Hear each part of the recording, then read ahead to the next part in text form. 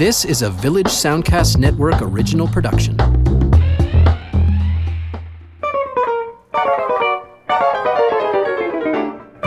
Hello and welcome to another episode of Lends Me Your Ears, the film podcast where we see something new in cinemas or on a streaming service and connect and compare it to older films by the same filmmaker or in the same genre. Occasionally, we'll give some love to an actor of various industry, someone we love. Movers and shakers. Movers and shakers. So my name is Karsten Knox. I'm a film writer and critic. My blog is called Flaw in the Iris. You can find it at halifaxbloggers.ca. And my name is Stephen Cook, and I am a multimedia journalist with the Chronicle Herald and the Saltwire Network. And today on Lends Me Your Ears, we are talking summer movies. Now, what's a summer movie? We'll get into that. And we are talking about the Bob's Burgers movies, which is out in cinemas, and a film called Fire Island. And that's all coming up in the next hour here on Lends Me Your Ears.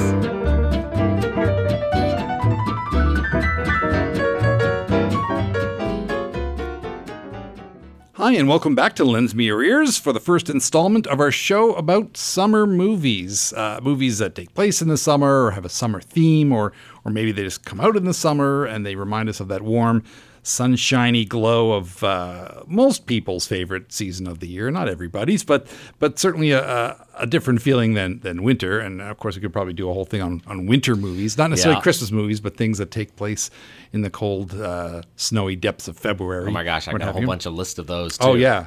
A Simple Plan, the Sam Raimi movie. Just popped in my head. The Ice Storm. But you know what? I was going to suggest we need to define our summer movie category, but you just did it, Stephen. You just went ahead and did. Yeah. Well, because these films aren't necessarily what if someone says summer movie, what's the first thing that pops into your head? Well, I would say that the teen comedies that I grew up with, some of them are sort of broad sex comedies, really. If you think about like One Crazy Summer or Porky's or even Ferris Bueller's Day Off from the 1980s, those are the kind of summer movies I think of. But he's still in school. Well, that's the thing, but it's very warm. Like people are in the pool, you know, like he's in school, but there's a parade happening, so it's clearly a holiday. So what is going on? That is a little weird. Is it? I've hated that movie ever since.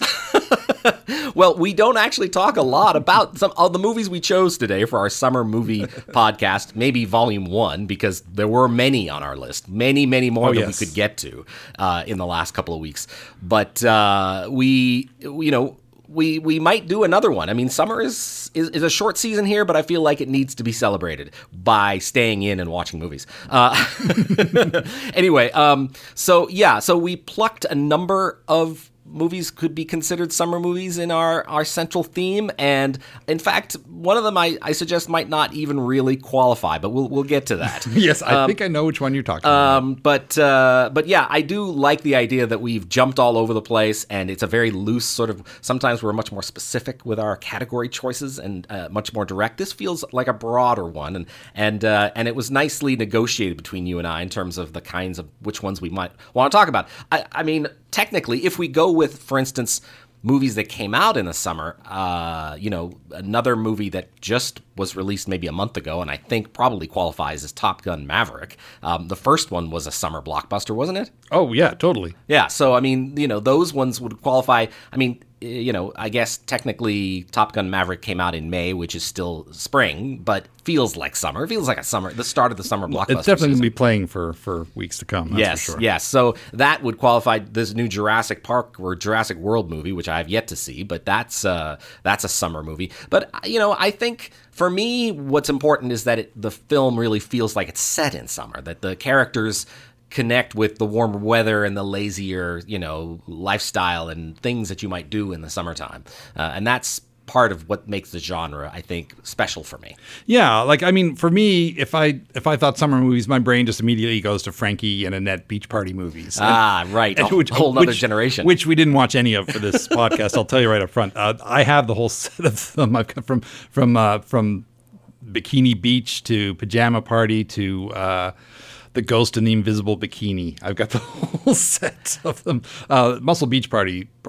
Beach Blanket Bingo is probably the best of the bunch if you want to pick just one. And wow. Maybe if we do another summer movie installment, we'll watch. I appreciate that you didn't suggest any of those to watch, Stephen.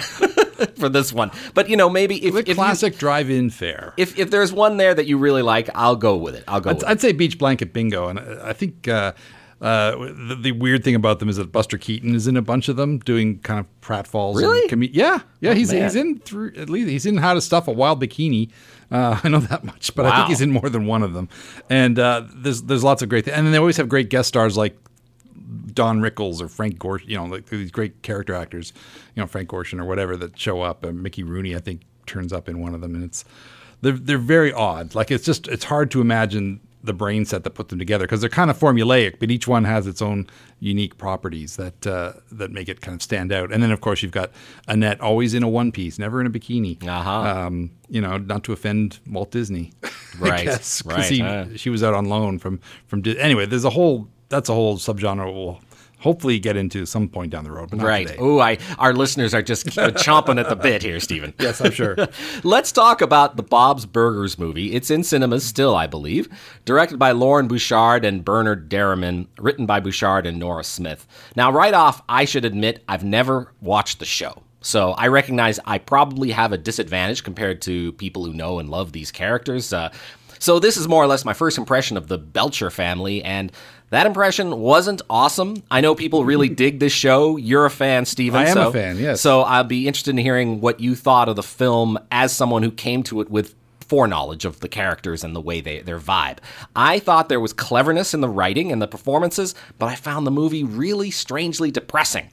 Now, when I posted my review on my blog, A Flaw in the Iris. A regular reader responded on social media to say that he thought I hadn't gotten it right this time, and that if I hadn't captured the spirit of the show, it's because I hadn't actually watched it. And though he did admit that I shouldn't necessarily have to go back to watch the show in order to appreciate the movie. And I think that's the crux of a lot of these TV to film adaptations is, does it require you having that knowledge or the vibe, understand what it's about?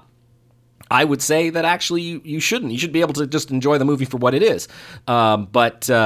Anyway, Stephen, what did you make of the film version of the show that you love? Well, it's kind of like the Simpsons movie, and obviously the Simpsons is the thing that you would draw the closest comparison to with Bob's Burgers. It's about a family. It's about a working class family.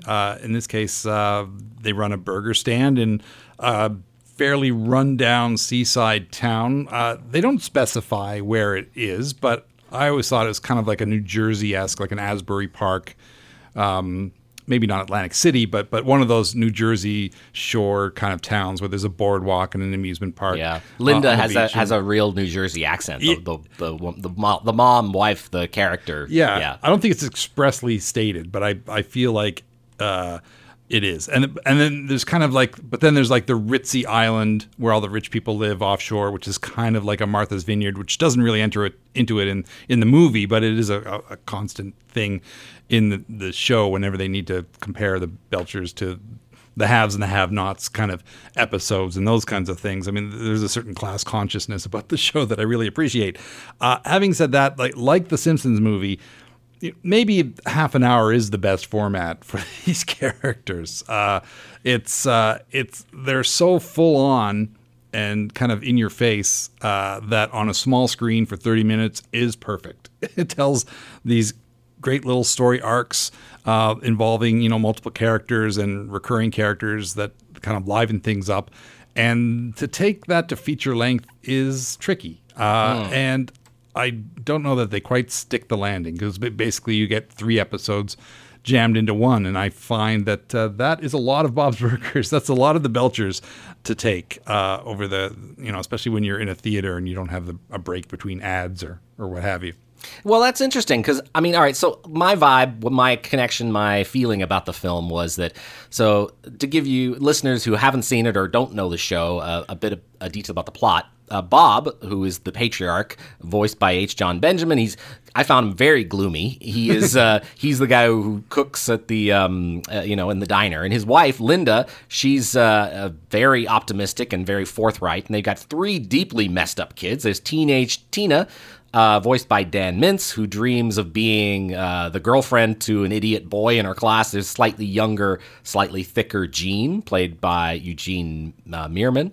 And the youngest, Louise, voiced by Kristen Schaal, who, of course, is an awesome comic, and that character has genuine smarts and gumption, even though she won't stop wearing a hat with pink bunny ears, which she gets teased for. Now, the Belchers are behind on their loan payments to the bank. They have a week to raise the cash when a sinkhole opens right in front of their business. They owe rent to their kooky vaudevillian landlord, Calvin Fischoeder, voiced by Kevin Kline. He's great, and he has a weird brother, Felix, voiced by Zach Galifianakis, and a weird cousin, Grover, voiced by David Wayne. Now, if the Belchers don't pay up to these various lenders, Bob is convinced they're going to end up living in a box in the street. And this financial issue, of course, ends up being a sort of a launch pad for a murder and a whodunit and a lot of weird characters behaving weirdly, and I just didn't find it very funny. I found it very bleak. Like, it was just very grim in a way that felt like there was something anachronistic about it, like it came out of the 1930s or something, this Depression era. It was written by Clifford Odets, perhaps. Yeah. Or, there's Eugene O'Neill. Yeah, all of that. Or maybe Edward Hopper, given it's an animated, image. I just felt like there's something about it that I couldn't quite get on board with. And there's musical numbers, which I thought was awesome, but they don't really have a lot of enthusiasm. Everything seems kind of off. And then there's a scene in it, and I won't spoil what happens, but there's a scene in it where characters are buried, buried alive, and in a vehicle, and it is terrifying. Like, I was like, who is this for? I could not get on board with this story. I really enjoyed the antagonists. I enjoyed the wealthy characters and their goofiness. Their personalized submarines and their tree houses, that kind of stuff. I almost wanted to spend more time with them, but we don't.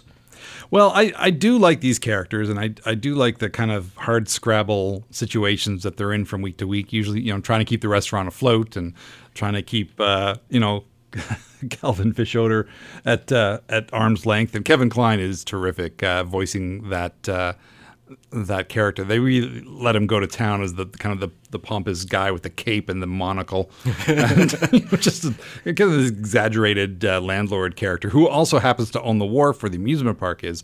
So there's the tie-in there, and I like that whole plot line involving him, and then the murder mystery that we get involved with, and so on. But I find the kids. I really like the kids. But a little goes a long way, especially with Gene invents this new instrument involving a napkin holder dispenser and a rubber band and a plastic spoon. And that kind of goes on a little too long with that idea. And, of course, it all comes together at the big concert at the climax and so on. And what is endearing on the show sort of becomes mildly irritating. And the musical numbers, you mentioned those, and music is a part of the show as well, but it doesn't dominate the way it does in this movie. And I felt like the songs on the show are a lot better than the ones in the movie. Like the ones, I've got the soundtrack CD for the first few seasons. And those are really charming songs, especially when they're kind of, loosely parodying a style or an artist or something like that, like boy bands or what have you. The songs in this are kind of like Broadway show tunes, and they're fairly relentless. And there's a lot of dancing, which isn't necessarily the case on the TV show. And the dancing seems kind of like, well, they're animated. Like, who cares if they're dancing? With Linda just jutting up her knees and elbows and so on. And it that all felt a little forced to me, like the way the music worked in the context of the story. Although I did like the whole sequence where they go down to Carney Town and we meet all the carnies where they all live in these trailers and betting on rubber ducks, betting on the rubber duck game and all this kind of stuff. It's kind of a Nightmare Alley kind of vibe about it, and I like that part of it very much. But again, this is a movie that I pretty much liked in fits and starts more than as an overall experience. It's maybe it'll work better on a small screen when you can hit pause every 22 minutes or so. But it did. Like I say, I did enjoy it from in bits and pieces, but as a whole, I was just kind of glad when it ended.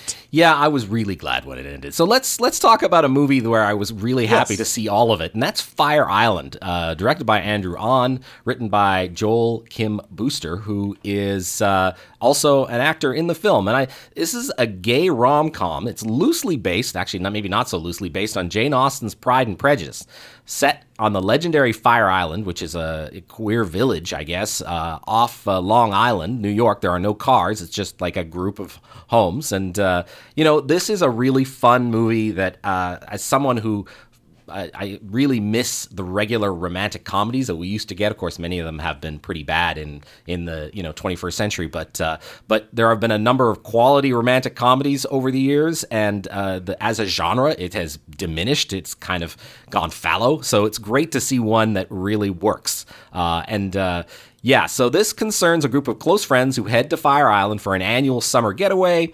Booster, it plays Noah, sort of the Elizabeth Bennet role, and the lead in the ensemble. His central interest is his buddy, Howie, played by Bowen Yang, in the Jane Bennet role, making sure he has a good time and, gets laid. But Howie might need some extra help for this mission to succeed, because he's a lot more anxious and sensitive than the rest of the crew, and maybe because he's less fit or less ripped than some of the other Bennet sisters, that could give him a little bit of insecurity, and he generally is a little uncertain about what's going to happen on this week away. Margaret Cho is in this as Erin. She's the movie's Mrs. Bennet, a friendly lady on the island who lets these group of friends stay in her house. But this looks like it might be the last stand on Fire Island for this group. Erin can't afford to live there anymore and is planning to sell the house. And something that Noah says in the voiceover, to paraphrase it, these guys aren't really that poor. They're just never going to own their own house. So, And so on the island, they meet a far wealthier group of visitors, including a young doctor, Charlie, played by James Scully. And he's the sort of Charles Bingley stand-in. And his pal is the stuffy, judgmental lawyer, Will, who's played by Conrad Ricamora, who is very much like Darcy. And also in the mix is a dubious Dex, played by Zane Phillips, and he is kind of like George Wickham, if any of those names are familiar from the original Jane Austen. And this is a really charming, light, and breezy comedy. It's not without its actual issues. They do discuss some political issues, which I really appreciated, but in a very soft touch. Issues of racism, of body consciousness, and how sort of heteronormativity can sour one's dreams of love, especially if you've watched a lot of those romantic comedies where, regular white, heteronormative people have romances, and you're just not in that group. So, yeah, I thought this was clever, it was funny, and I really enjoyed Fire Island. Yeah, I did too, and I really felt for these characters, for the issues they're undergoing as they're getting older. They're only on the brink of turning 30 or around that age. They're not, they're not necessarily middle-aged, but they're getting to the point where they have to start thinking seriously about what they're doing with their lives, and whether or not this is like their last sort of hedonistic blowout before having to start adulting, as it were. And, I liked how the film approaches those issues, the fact that, what it's like to, live in a community where there's this kind of super hot body image that you're supposed to attain to, and you don't fit into that mold, and what that's like. I thought that was a great aspect of the film, and I thought it did a really good job of balancing all the different characters' kind of struggles and issues, and it was also very, very funny. I mean, very quippy. I read that some of the negative comments on the film are that the characters are a little too stereotypical or what have you, but there is a certain thing about fitting into certain molds, and the film addressed that, and I didn't have an issue with that at all. No, and I think that there are certainly cliches, but the film is smart enough to play a lot around with them. Some of those things. I think it's self-aware enough to be sharp about that. I didn't feel like some of the supporting characters, they barely manifest a personality. There's a heavy use of voiceover, a technique which I don't know, I usually find more effective if it's used sparingly, but I was willing to give the film a lot of leeway just because I felt like it was in moving in new directions, and because it made me laugh. And I thought the characters were really appealing. A lot of the gags really work. I don't know whether it will satisfy the hardcore Jane Austenites who are looking to see whether the writing transfers to this scenario. But I think it's more or less besides the point. It's been a while since I've read, Pride and Prejudice or seen the film, which I'm a little more familiar with. But I guess the basic blueprint is there. It just depends on how much you want to buy into that. Yeah, I didn't worry about the Jane Austen part at all. Obviously, they right off the bat, one of the characters is reading Jane Austen, so they kind of declare it early on in the film. But I didn't, I haven't read Pride and Prejudice. I've only seen the movie version, but it wasn't and that was years ago. So not being as present in mind with that story didn't bother me at all in terms of watching this and enjoying it. All right, so today on Lends Me Your Ears, as we have been talking about, this is our summer movies episode, maybe first of a couple. We'll see. And as we were coming to this subject and deciding what films to watch, we talked about doing an episode actually about movies set in and around swimming pools, because so many of them. We still could. We still could, yeah. I mean, those are a fascinating kind of subgenre of summer movies. They tend to be class conscious because a swimming pool is a symbol of, upper middle class success. The Graduate has that amazing scene in a pool that's been paid homage to again and again in feature films. We could watch A Bigger Splash, and then the original film it's based on, La Piscine, which I discovered this week is on Criterion Channel. Terrific! I want to see it. Yeah, it's a new arrival on the Criterion Channel. Is Alain Delon in that? Yep, that's right. There. Yeah, that for sure. We could talk Fast Times at Ridgemont High. We could talk Sexy Beast and Suspiria, the original Suspiria. So there's a lot that we could get into, and I'm putting a little flag into this, into this conversation that I think if we do another summer movies, we should focus on the swimming pools. Did we talk? We talked In the Heights already because the pool. Yes. Darn it, the pool scene in that is so great. Awesome. Yeah, absolutely. So let's talk about The Swimmer from 1968. This is not a film I had seen before. Stephen, you recommended it, and it is fascinating. You have it on DVD, thankfully, because it's not one that's easily necessarily found, I don't think. But it's a fascinating film that before this week I hadn't even heard of. It's based on a short story that ran in The New Yorker by John Cheever in 1964, and it's adapted by the husband and wife team of Eleanor and Frank Perry. Burt Lancaster plays Ned Merrill. He's fit, tanned, 40-something man in swim trunks. He basically, wears the same thing through the whole movie. The opening credits feature owls and rabbits and deer running away from something, and that something is presumably Ned. It's an interesting way to start, suggesting a schism between Ned and nature. And so is kind of his plan for the story. Ned shows up unannounced at some friend's backyard in Connecticut. They haven't seen him in ages, but it sounds like they knew him back in the day when they were all younger and liked to party. Well, they still like to party, but he doesn't anymore. He's been separate from all of this for a while. They're all nursing hangovers, and he just seems healthy, and he's tanned, and he's fit, they're thrilled to see him, though he seems like he's kind of in another plane, as if he went off and became a Buddhist or something. Now, Ned looks over the valley and realizes he knows people with pools all the way across the county to where he lives. So what he decides to do, he's going to go from one pool and one property to another, swim in them all, visiting the people along the way. He says it's like a river. He's going to swim home. And it's a weird idea, but it's also a weird movie. It's a fascinating one. It's very 60s in its sort of like soft focus, Vaseline on the lens kind of vibe. But it's also a class drama, and I think it's like...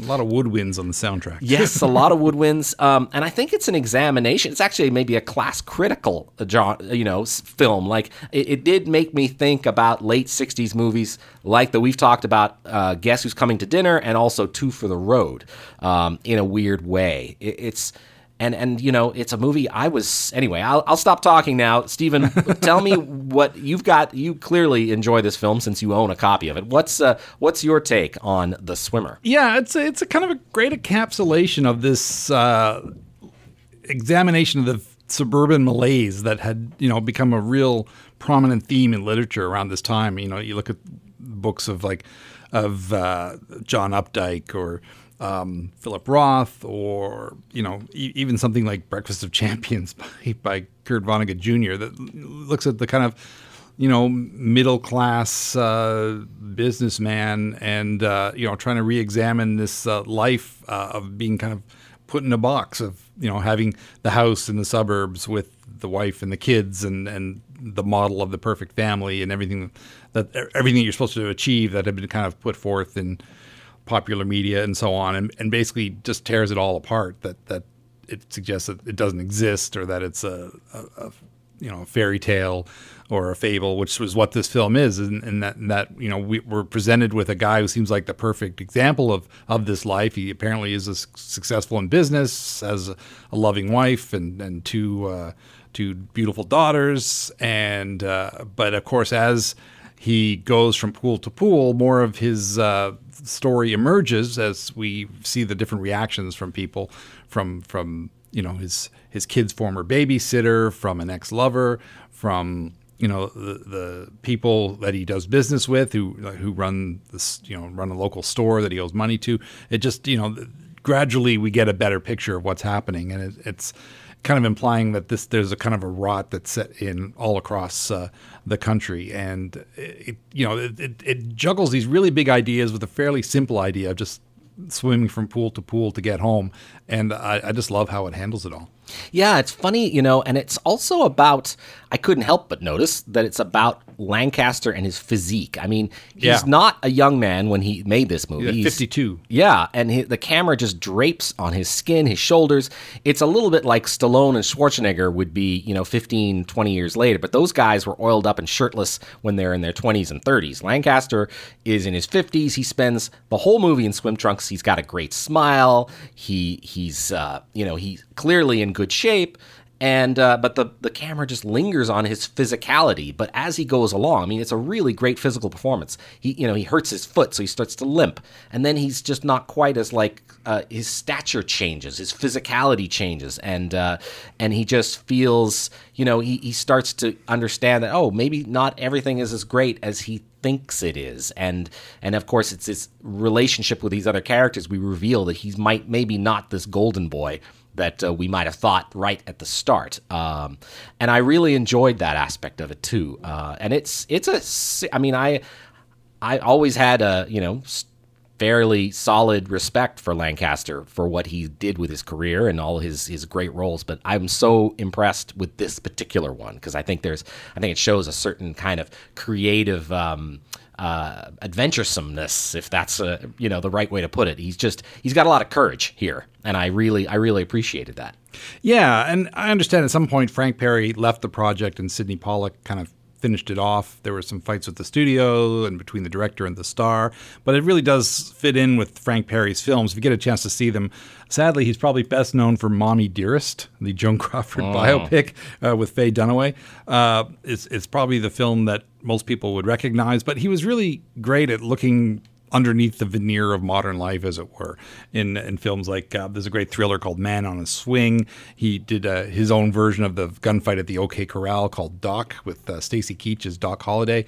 That has only recently kind of resurfaced on Blu-ray, if you can track that down. And he just has an interesting kind of poetic way of looking at things that just seems like it's, well, obviously it's from another century, but you kind of wish maybe some filmmakers could get back to this kind of storytelling.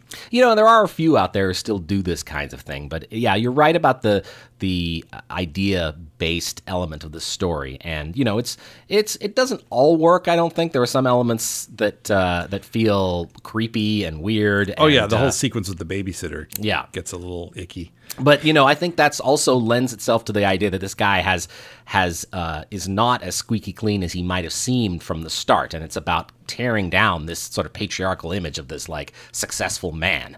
And I also appreciated the sort of metaphor of the swimming pools, right? That the swimming pools have a symbolism that's very clear. The first few that we see are pretty much empty, or just like one or two people are in them. And then when we finally get to the public pool, it's completely full of people. Like there is no space at all. It's completely jammed.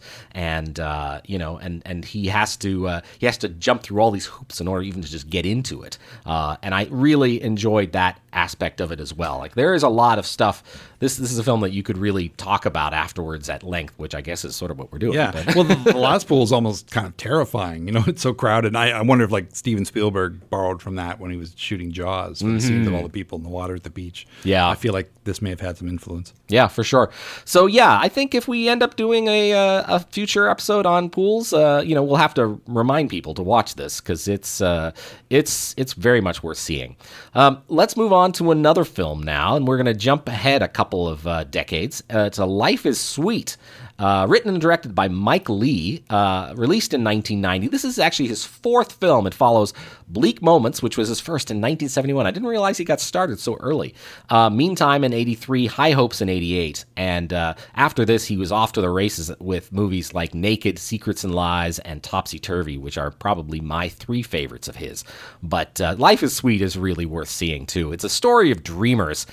Set in a suburban house in London, a family of four. You've got the father, Andy, played by Jim Broadbent, the excellent Jim Broadbent, who is a variety of projects, never seems to finish anything. His wife, Wendy, played by Alison Steadman, she's supportive and enthusiastic, but, she's got her own life as well, and they've got twin daughters, Natalie, played by Claire Skinner, and Nicola, played by Jane Horrocks, who I will always think of as Bubble from Absolutely Fabulous, but she was also terrific in Little Voice, a film that I haven't seen in a long time, but I remember how good she was in that.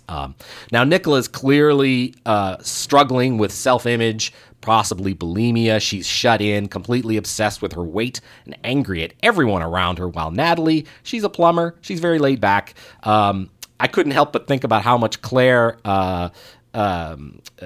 Skinner, who plays Natalie, looked like Mo Berg from The Pursuit of Happiness back in the day. But that whole late 80s glasses, and she's so white, she's practically transparent. So Andy, the father, buys a fast food caravan, more like a wretched old trailer, from his shifty buddy, Patsy, played by Stephen Rea, and he hopes to start his own business. This while family friend Aubrey, Timothy Spall, is starting up a French restaurant, the Regret Rien. So it is... Lots of Edith Piaf references. Yes, there you go. So it's weird, actually, how many... I'm just sort of piecing this together now. How many parallels there is with Bob's Burgers in this story? You think about it for a second, there are a lot. Grumpy kids, unfocused dad. Yes. Go-getter mother. Yeah. Weird friends. Yeah, it's all very strange.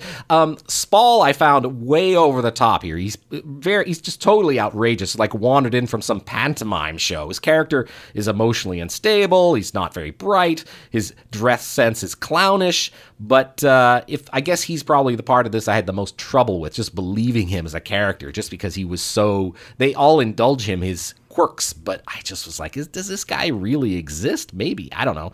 And then we get a very young David Thewlis as Nicola's occasional lover, and I really liked him, and their whole connection is fascinating. And she's got some really interesting kinks that we learn about as we go through. I love the lightness of this film. It's partly because the core of the family, despite how much they constantly tease and razz each other, you get a sense of love and commitment to each other. Wendy is amazing. Her emotional intelligence is awesome, and they deal with a lot of hardship just by laughing, which is kind of delightful. And I love the sisters. They're maybe my favorite characters. So different from each other, but still supportive of each other.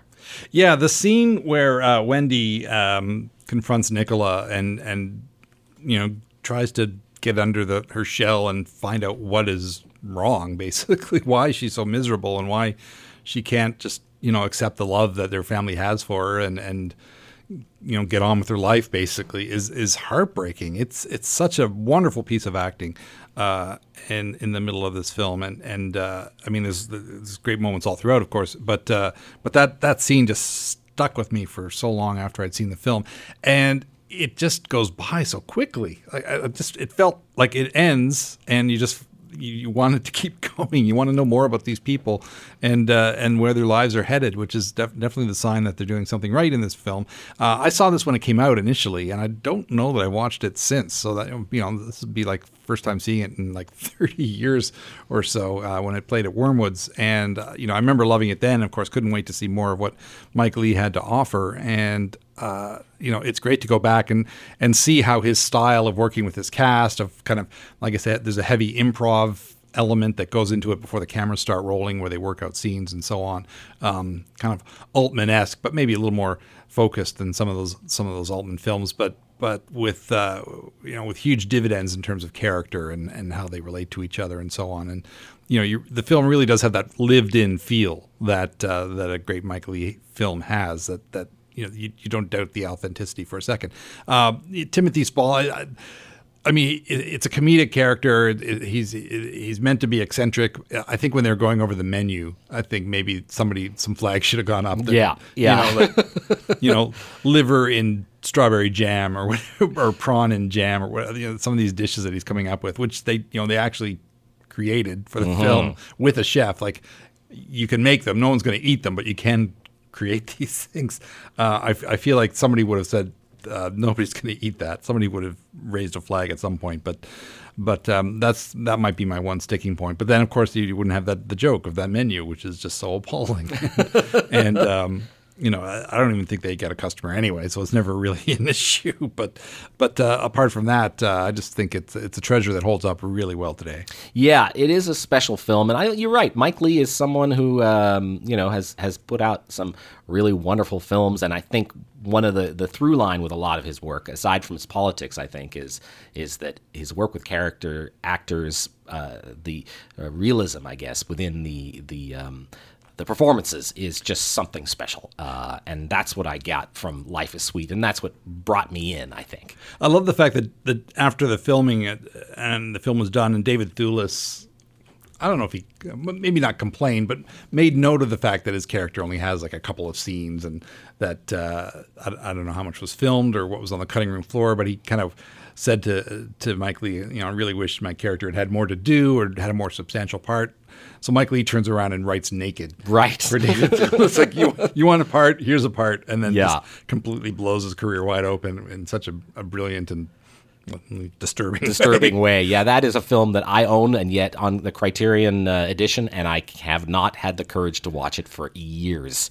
It's intense. And you want to talk about like movies set in other seasons? That would be maybe a good fall or winter movie. But this is, this does qualify as a summer movie. I don't know if I said it specifically before, because I was talking about one of the movies on our list that might not be a summer movie. I think that's Bob's Burgers, just because it's so bleak to me anyway. And I feel like summer movies tend to be lighter and, and airier, like the season itself.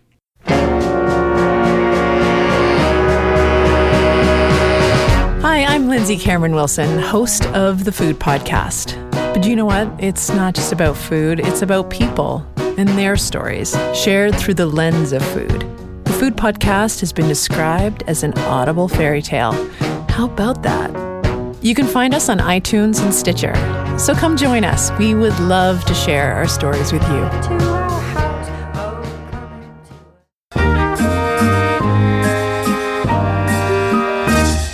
Welcome back to Lends Me Your Ears, and the third and final installment of our look at a handful of summer movies. They're not really connected in any way, shape, or form. We just kind of came up with a list of films we wanted to see that had a summer theme or a setting or what have you. So these last two films that we're going to look at, 500 Days of Summer and Adventureland, are tied together in that they're about young love and they're fairly recent. Both came out in 2009. Yeah, exactly. So that's what kind of connects them. There's a similarity in theme and the kind of general age of their cast, but apart from that, they're very different movies and both highly enjoyable.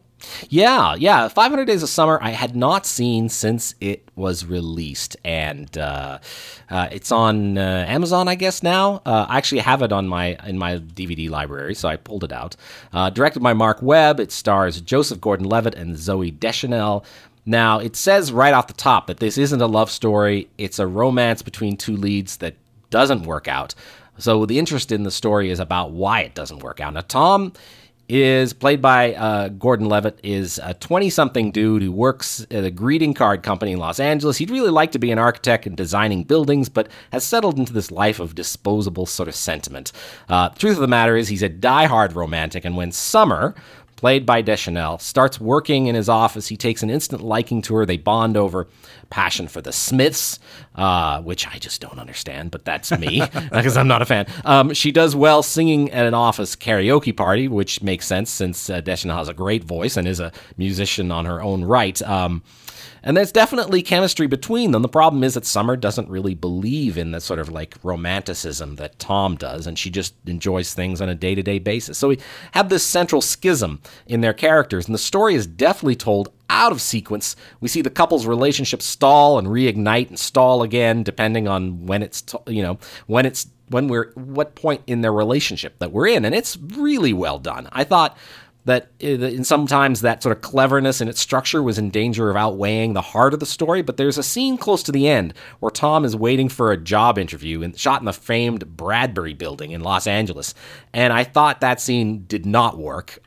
It's a groaner, but otherwise, actually watching this again, I was really impressed at its structure and its cleverness in its script. There's also Chloe Grace Moretz as Tom's little sister, who's maybe, the wisest person in the film, and that's not something I generally like, the smart kid who knows everything better than the adults. Yeah, it's very sitcom-y. Yeah. But watching it again, I also was reminded Joseph Gordon-Levitt at one time was almost the lead in the Scott Pilgrim movie at this point in his career. He did not quite make that, but he made this. And I do like the sort of central core of the romance. I love the naive leading man pursuing a woman who he thinks is right for him, but philosophically she isn't, and she makes that very clear. They have a deep difference in their values. But I do know that it's this movie told from Tom's perspective. We do not get to know Summer as well, and even though she's always upfront in her intentions, she's missing a lot of depth in her character, which I think the movie suffers for because we just don't get to hear from her about a lot of her feelings. And, since the movie came out, it's been criticized for its manic pixie dream girl trope, which we only get to know Summer through Tom's eyes. And a lot of Tom's ideas and his friends are sexist, and there is no doubt about that. And Tom is even kind of a jerk sometimes, and I don't think the film tries to hide that. But I think the film does really well in making us fall in love with these characters, even if they don't quite work out between them. And I think they're gorgeous together, and I think that the film. I think the characters might be sexist, and I think it does take that male perspective, but the film knows this, and I think the film is clear about this. So anyway, I'm kind of on the fence about the criticisms about it. Stephen, what did you make of it? Well, I find that Joseph Gordon-Levitt has a real hard row to hoe here, because Tom, I think we're supposed to feel for him. I think we're supposed to like him, but, he's also... we know he's got a kind of a dark side and can be his own worst enemy some of the time and can be distinctly unlikable at times. And I think he manages to pull all that off. That he's basically like 75% likable, 25% not likable, or what have you. There's a certain percentage there, and I feel like he does embody all of that. That there are moments where you're not supposed to be on his side, and even though he is kind of our main protagonist through all of this, that he is in the wrong and he does react rashly or wrongly, and but still, we're supposed to root for him, even or at least root for him to get over his own mistakes and his own clown-headedness, which happens more than once during the film, and I find that his performance really does get us over those speed bumps, which another actor might not have been able to do. Like if you didn't have some sort of feeling for his character, then the film would be a complete dud. And he does juggle that. I love the scene. There's a great scene where he's walking through a park and it just turns into a musical number, completely out of the book, complete with an animated bird flying around its head. It's the best use of Hall & Oates in cinema. Exactly. I would say it is an amazing scene. It reminded me of like Xanadu, which didn't work so with that kind of stuff. But for some reason, and maybe in another picture that would have just pulled us out of whatever was happening. But the way it kind of jumps around and it plays around with the story arc and so on. I find that it prepares us for, that anything can happen in the course of the film, and that's one of the nice elements about it too. Oh yeah, absolutely. And I think there's a lot here for people like us who love cinema. I think the filmmakers are well, educated in terms of their cinema background. It's in the choice of music when they're in the car listening to French music. The characters imagine themselves in Swedish movies, which I really love those scenes. There's that scene in IKEA that's totally charming. Where they sort of getting to know each other as Yes. they wander around IKEA. And then when he shows her around Los Angeles, the architecture he loves. And when they're in the park screaming penis at the top of their voices. And there's a great scene where they go to a screening of The Graduate. Speaking of The Graduate again, for the second time in this podcast.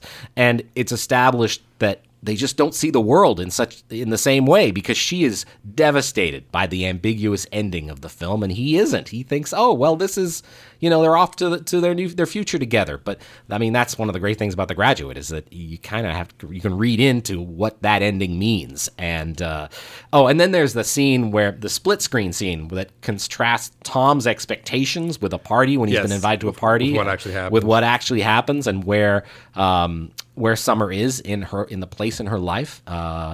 There's a lot there that I think still works really well. And while I can still understand the arguments about the whole manic dream girl stuff, I still the MPDG. I think the film's still worth seeing. I don't think it's something that needs to be shunted aside in the trash bin of cinematic history. I think there's interesting stuff here. Well, Zooey Deschanel keeps the character very grounded. I found that I didn't think Summer was flaky. I didn't think she was, being unreasonable. She lays down the ground rules pretty early on for what she expects out of a friendship or a relationship or not wanting a relationship early on in the film, and I feel that she's very true to herself, and that balances out Tom's kind of rash, obsessed guy character to a certain degree. That I was definitely more on her side than his, and I wasn't heartbroken that they didn't make it as a couple, but that that scene from The Graduate kind of underlines that with the fact that you always wonder what happens later. And I guess there was a book actually that continued that story. Oh, is there? Okay. The author of the novel The Graduate wrote a not terribly well received sequel, which I can't remember if that was turned into a film or not. I hope not. But I find that Summer is. I felt she was fairly believable, and also with some negative traits, but for the most part, pretty grounded and clear-eyed. So let's move on to Adventureland, also from 2009. This is a film written and directed by Greg Mottola. I think I'm pronouncing his name right. Yeah, I think so. Now, I have, I guess he got this film made due to the previous directorial success, Superbad. But he didn't write Superbad. That was Seth Rogen and Evan Goldberg. The last film he wrote previous to Adventureland was something called The Day Trippers from the late 90s. If you haven't seen it, make a point of going and renting it, or it's on, I think, the Criterion Channel. There's certainly a Criterion edition of the film. And it's a comedy drama about a family that drives to New York for the day to find out if the daughter's husband is cheating on her. Daughter played by Hope Davis, husband by Stanley Tucci, with Liev Schreiber and Parker Posey in other roles. That's a great movie, very much worth seeing. Now, Mottola hasn't written anything since. He directed Paul, the sort of alien comedy movie, but apparently he's directing a reboot of Fletch. Yeah, I saw that with John Hamm. John Hamm, yeah, which I can't wait to see that. Anyway, so Adventureland from 2009. It's another one of those sort of rose-colored glasses look back at a formative period, but this is a sweet, well-observed, fun movie. Jesse Eisenberg plays James, a guy who's just moving from that sort of insecure, self-conscious teenage phase into being a young man. He's starting to become more self-aware. He's still prone to making stupid mistakes and letting his hormones get the better of him. He lives in Pennsylvania with his parents. He's about to go off to Columbia and New York for university. This is his last summer at home, or so he hopes. His father is about to lose his job, so James needs to make some cash in order to afford to go to school, and so not qualified really for anything, gets a job at Adventureland, a local amusement park. Now, it does not look like any modern park. The filmmakers did a great job to find one that had that lost-in-time look about it.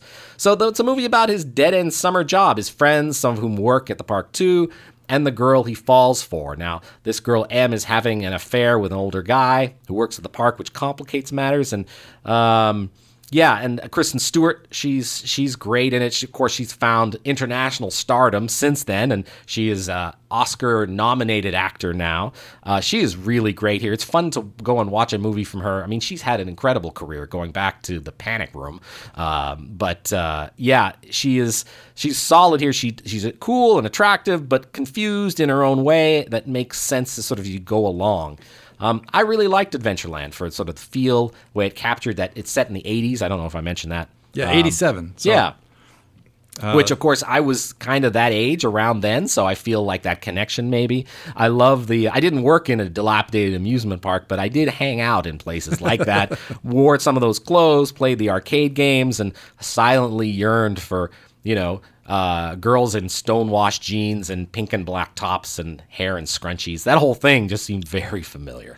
Yeah, the film is based on Mottola's own youthful reminiscences of working in an amusement park, I guess in Long Island, not in Pennsylvania. But they were in Pennsylvania because that's where they found the park they could use in the off season. Apparently, it was actually snowing when they were filming some scenes. Wow, no kidding. And they had to kind of point the camera in such a way that you wouldn't know that it was snowing in the background.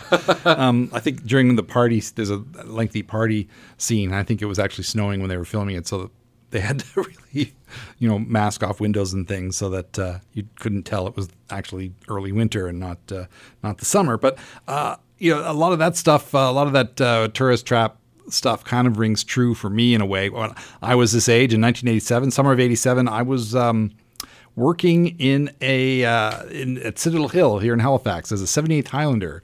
Oh, so, wow. Not an amusement park, but certainly a tourist attraction of sort. I mean, it's the historic site, but certainly swamped by busloads of tourists from Kansas, asking you dumb questions about the fortress, and I'm dressed up in a kilt and a Victorian soldier's uniform, kind of answering these questions. So it's not that far from that to dealing with Pennsylvania rubes running these fixed gambling games, or these games of chance and skill on the boardwalk of Adventureland. I felt a very similar kind of thing there. So but instead of threatening my life for rigging a game, it was like, how much does the fort weigh? And then a friend of mine goes, well, wet or dry, which is one of the best answers ever. So the setting of this all feels really true. The soundtrack, I mean, it's all the music I listen to doing a show here at CKDU where we're sitting right now and playing a lot of Husker Du and Replacements and Velvet Underground. So all that stuff really rang a bunch of bells for me. Well, that's awesome. And the performances are really sharp. I would say maybe there are moments for maybe a more depth that could have been brought into it in the central love story, love triangle. But the mood of the piece is so warm and friendly, I can't fault it for staying breezy. And I do appreciate that from these kinds of stories. One of the movies we considered watching was The Way, Way Back, which is a little more recent, but has the same kind of like fairground attraction in the summer kind of vibe to it. That's one I'd recommend to people as well if they haven't seen it. I can go on our pool list because it's set in a water park. So. There you go. So there's more to be discussed in this genre, and but I'm really glad to have seen Adventureland again, and I mean, since then, I remember at the time thinking to myself, this Kristen Stewart, I'm not sure, the whole Twilight thing, I just wasn't sold on her, and now I'm completely into her. I will see anything she's in because she's making so many interesting choices with her career. Having worked most recently with David Cronenberg and in that amazing movie. So yeah, it's great to see where she's come from, and she's always had the talent. So it's awesome to see that.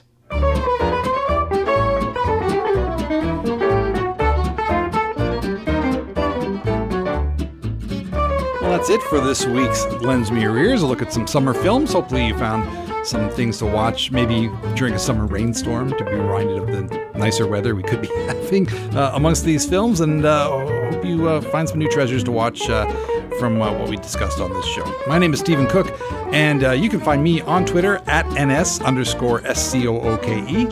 And I'm Karsten Knox, and my Twitter handle is named after my film blog, Flaw in the Iris. And of course, we have a Lends Me Your Ears Facebook page and a Lends Me Your Ears Twitter account if you ever want to look for updates or follow us or ask a question or what have you. And as we do every week, we want to offer our thanks to the folks at the Village Soundcast Network who put the finishing production touches on the show. And of course, CKDU FM 88.1, who air us every other Tuesday at 5 p.m. and allow us the use of the studios to record this fabulous show. Hope you have a great summer, and we'll see you in a couple of weeks. Lends Me Your Ears is hosted by Stephen Cook and Karsten Knox and is produced in Halifax, Nova Scotia at Village Sound for the Village Soundcast Network. All music courtesy of Gypsophilia. Send feedback to lensmeyourEarspodcast@gmail.com. We'd love to hear from you. Thanks for listening.